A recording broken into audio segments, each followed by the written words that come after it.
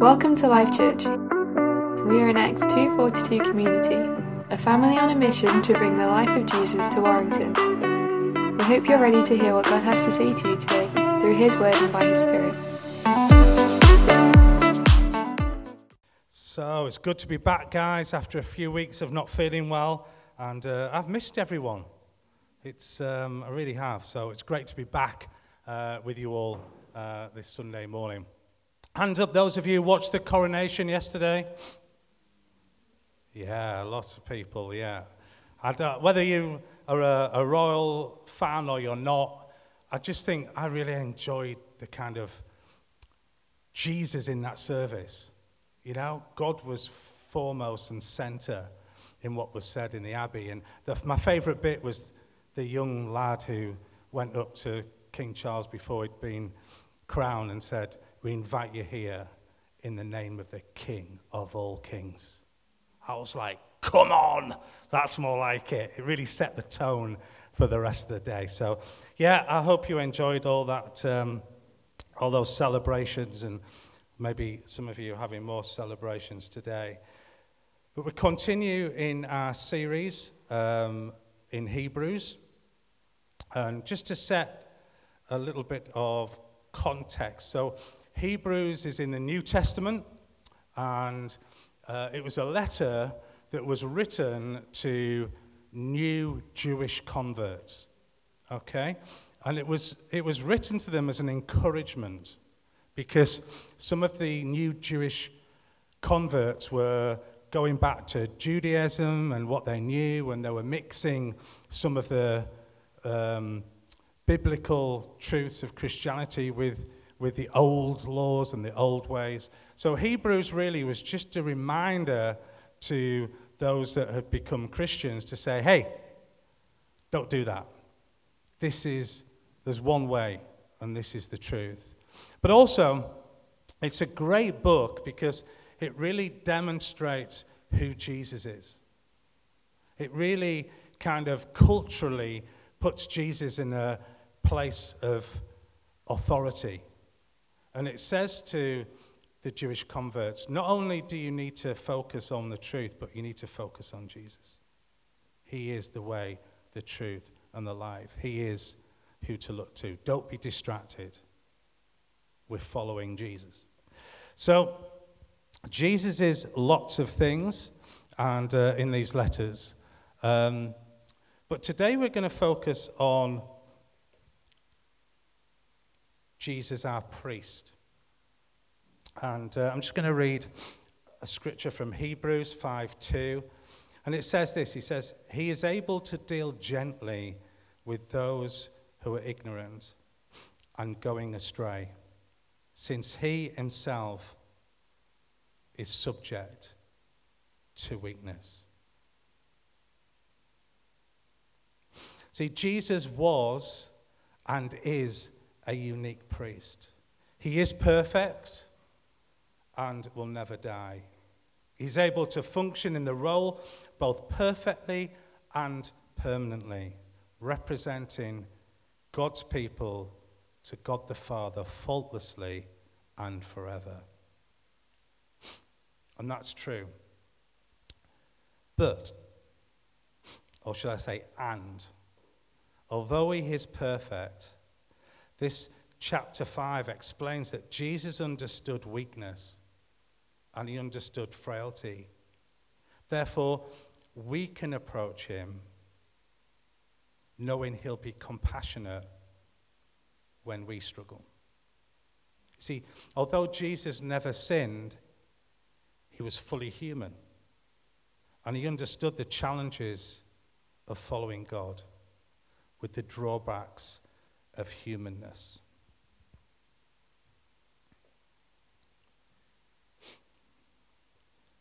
Our struggles and weaknesses can often lead us to feel hopeless. So a question for us this morning is, do we really fully believe Jesus will be compassionate to us if we fully disclose to him how fragile we feel in life? Have you ever trusted Jesus fully? Have you ever fully disclosed the battles you face? See, there's no place in Scripture that treats the fact of our suffering with shock, with surprise, with frustration, or dismay.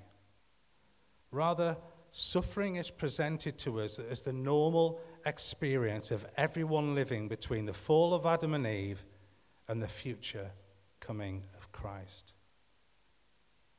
Let me tell this church this morning that God hasn't failed. His plan hasn't failed, and you and I haven't been abandoned. And because we know that God has a purpose for leaving us for a period of time in this terribly broken world, we can suffer, but not haltingly perplexed or in constant dismay or despair. Nor should we feel forsaken or that we're about to be destroyed. Hope for sufferers is rooted in the fact that we've not been singled out or forsaken, but that what is painful has a purpose. Let me say that again. What is painful has a purpose. And if suffering has a purpose, then there's reason to believe that good things will come out of what doesn't seem good. In other words, church, the Bible doesn't tell us that by following Christ we're going to have an easy life. It doesn't say that by following Christ we aren't going to suffer. In fact, it says the opposite. It says to expect suffering, to expect challenges. Just as Christ suffered, we will go through suffering too. If I went round the room now and I asked each of you if you're struggling with something, and if you were being really honest with me, okay, I think most people would say, yeah, I'm struggling. There's something in my life that is a real challenge to me. And therefore, the question this morning changes from, are you suffering or struggling with something, to how are you dealing with your struggles and suffering? How are you dealing with that? And I want to tell you this morning, church, that God is the answer. He is the answer to any of your struggles. I thought it was really interesting this morning, the songs that Chris chose were actually everything I want to say this morning in my preach. Everything that we sang this morning is in the Word this morning. And I just feel that's a confirmation from God when that happens. That we're talking His truth. We're talking about what He wants us to talk about. Because me and Chris didn't have a conversation about what songs he was going to sing this morning. But I think God listened to God's heart.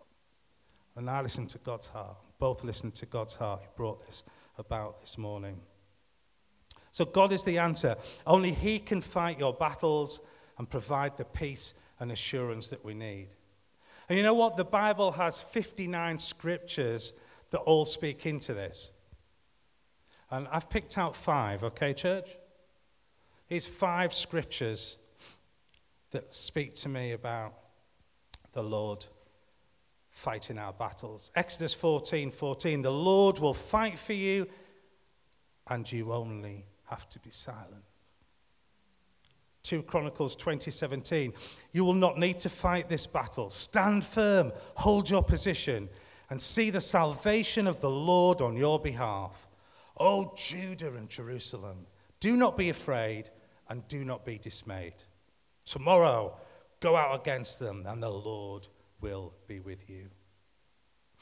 Deuteronomy 20, for the Lord your God is He who goes with you to fight for you against your enemies.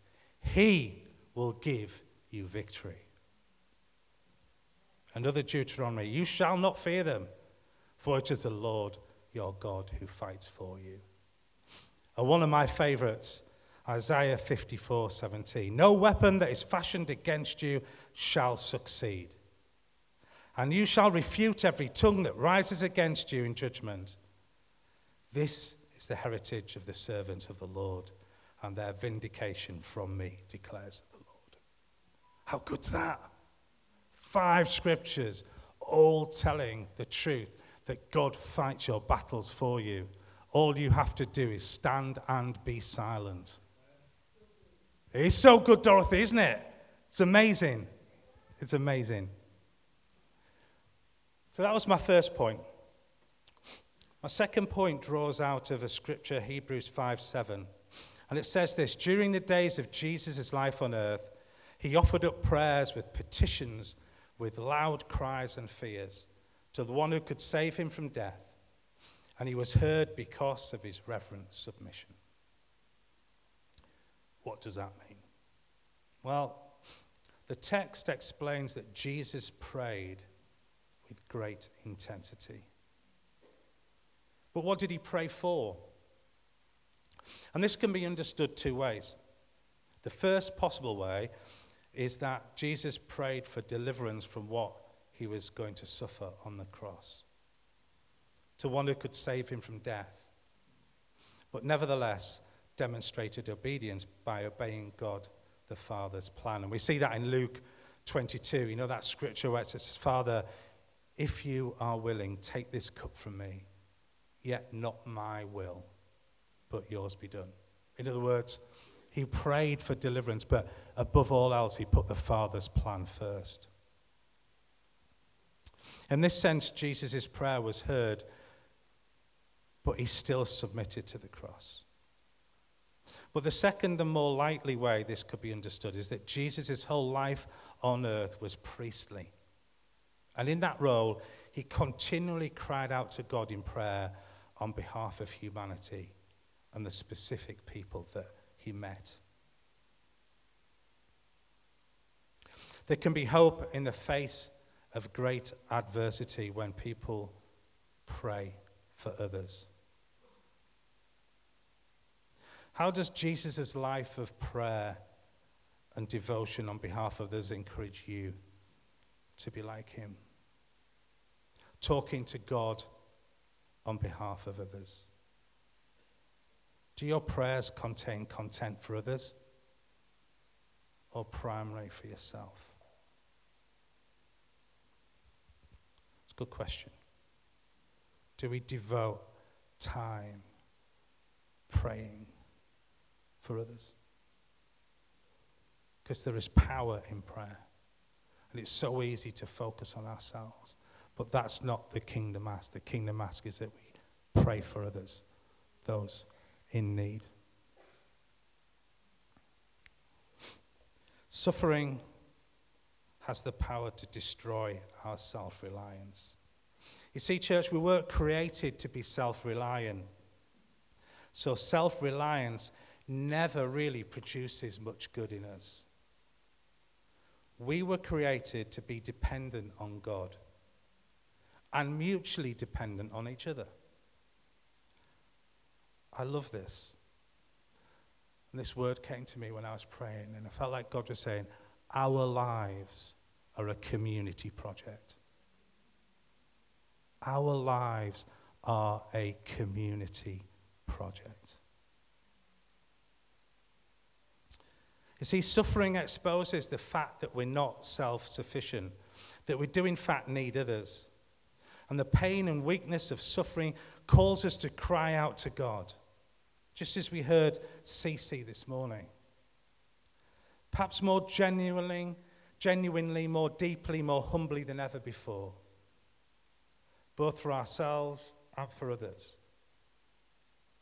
God causes us to long for and experience his comfort so that we're ready to be agents of his comfort in the lives of others. And that's really important, you see, because what we give to others, what we can pass on to others, the impartation from us to others, is partly in our experience. You see, if we are healed and we've been through a healing, we're much more confident to pray for that healing in someone else. So we need to go through the suffering in order to understand the power of the healing. And once we stand on the experience of God's healing or God's word and his truth, it's so much easier then to stand and pray for others. And that's why it's important that we don't operate in isolation, but we're willing to share our weaknesses and our suffering with others. Because it allows you to know what that feels like and to know what God's healing power or his truth is about. But it also allows the person who's suffering to really understand where you're coming from. So there has to be that experience and truth working together. This means that our suffering has ministry in view. Your hardships qualify you to be the part of the most wonderful and the most important work of the kingdom of God. So don't look at suffering and don't look at challenges as being a weakness. They're training. They're training your heart and your body and your mind to be able to reach out and prophesy and speak truth over others in our community who need it most. It's so easy for people to look at suffering and to say, oh, they must have failed. They must have done something wrong. Yeah, so easy to think that. But that's not God's way. God's way is to say, I need you to experience what I suffered on the cross, or I need you to experience some suffering in order that you can pray with power for others. And it's important, church, that we understand that. And we don't treat suffering as a failure. And I get it. It can be hard to share our struggles. Perhaps because there is that misunderstanding of failure or weakness. I think we've come a long way since the pandemic of understanding the importance of sharing. There's a lot more, isn't there, in our community now about well-being and about people's anxiety and people's troubles, not just physical, but mental as well. I have to say, I find it really hard to ask for prayer.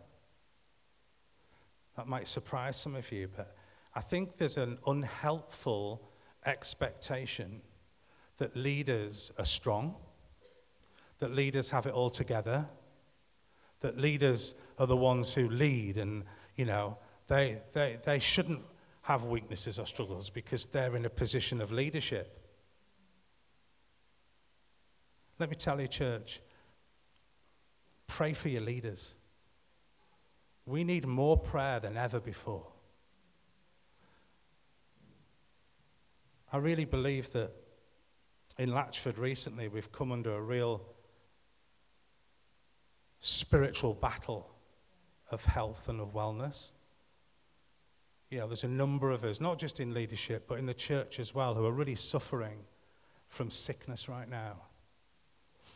And I believe it's a simple place of taking position and praying and casting out what has been put over people in Jesus' name. But unless we take that position, unless we boldly and courageously pray for others, the enemy's having a laugh. The enemy's rubbing his hands together going, this is easy work. They're not even praying for each other. Church, we need to step up. We need to be bold. And we need to stand in the identity of who Christ is and who we are as his children. Unless we do that, church, we will always have sickness amongst us. And we'll always have attack from the enemy. But it's been the power of prayer that defeats all that the enemy has.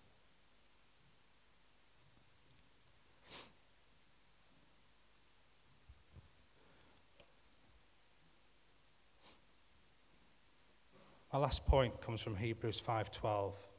And it says this: in fact, though by this time you ought to be teachers, you need someone to teach you the elementary truths of God's word all over again.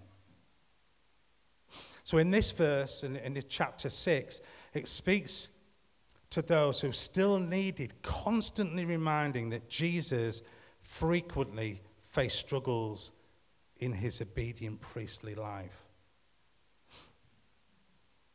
Suffering and obedience is 101 Christianity. And the suffering and obedience that Jesus demonstrated through his priestly ministry was the back-to-back teachings the readers needed to hear at that time. Some of them may have wanted more sophisticated theological diet. Any of those who have followed Jesus for a number of years and have been in the church probably wanted more meaty teaching from Jesus. But Jesus knew what the people needed. They needed the basic truths. They needed to hear the parables and the stories of the kingdom of God, not to go off on some religious, theological kind of diet that was beyond what they needed to hear. But there is a challenge to us, church, and it's this: what is your spiritual diet? And I say this with all respect, church, but I think some of us in church are quite happy just to hear the same old things from the front. I think some of us are happy not to be challenged because we're in a place of comfort. And we hear things and we're like, oh yeah, I know this story, that's great, let's hear this again. Or perhaps we're happy just being mediocre, lukewarm. Yeah, well, I'm kind of happy with whatever I get fed from teachers or prophets or apostles or at my Bible study. Or as long as it's not too challenging, that's okay. Because I don't have to do anything. I don't have to change. I'm not challenged. It's okay.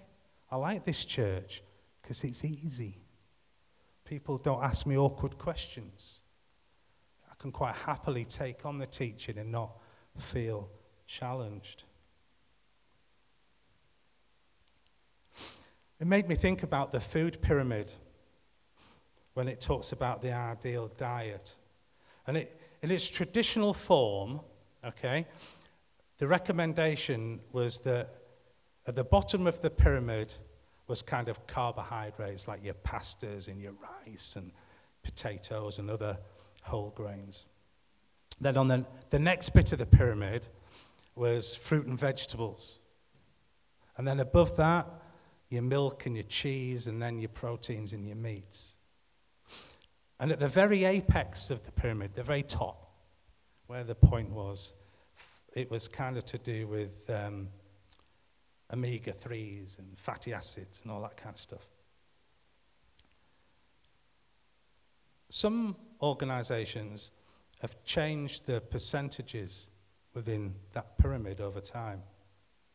In fact, some organizations have inverted the pyramid fully.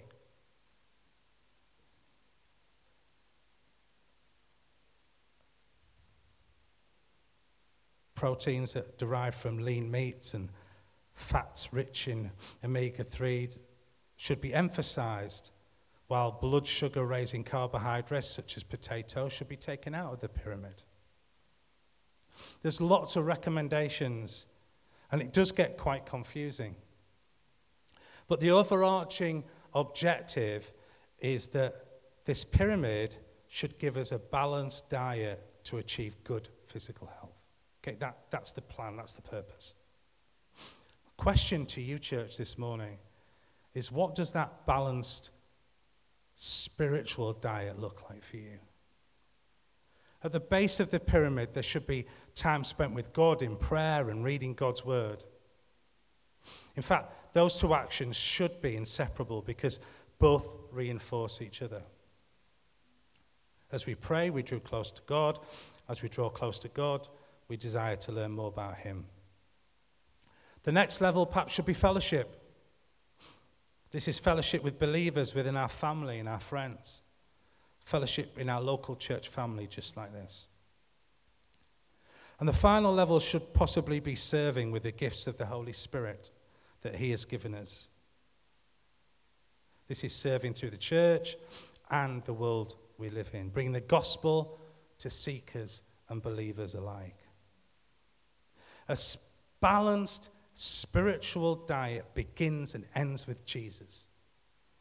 He's the main source of our sustenance and our very daily bread, which we rely on a daily basis. It's him who gives us our spiritual health. I want us just for a second to examine our spiritual diet. Ask yourself, is Jesus your main dietary requirement? Or is he just a side dish that you can take or leave? In the Bible it says, for where your treasure is, there will be your heart also. See, people will inevitably reveal what they value most by their actions, where they invest most of their time. Some people may value money more than anything and will go to great lengths to secure and gain more and more material wealth. For many, it's the success in the family. And the most valued treasure of their lives is revealed in how they invest in their family and their friends. That's where their energy goes. Equally, we might spend more time on Netflix or Instagram than in God's word or in prayer. You see, it's often the subtle things that the enemy brings to distract us, to take away from having good spiritual health.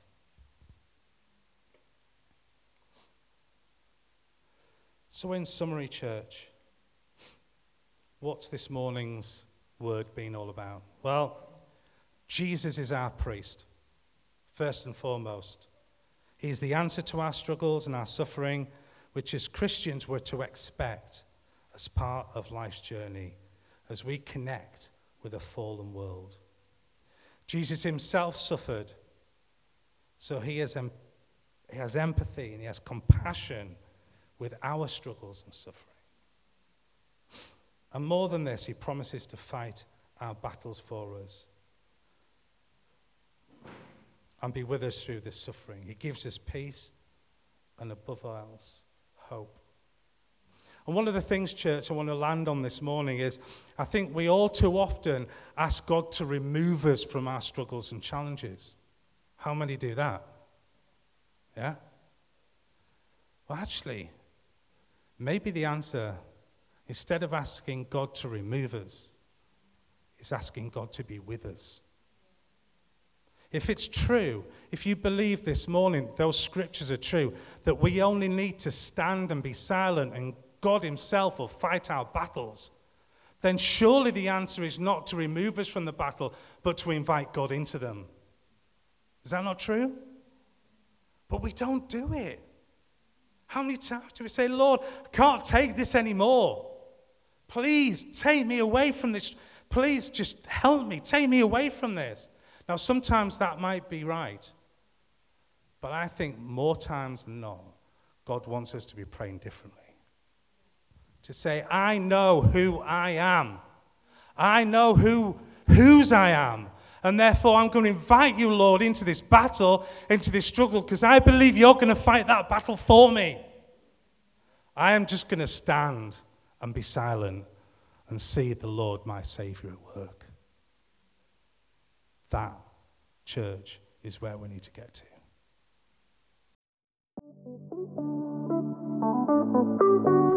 We've come to the end of this week's message. We hope you've been impacted and inspired. Keep up to date with everything that's happening by visiting our website at www.lifechurchwarrington.com.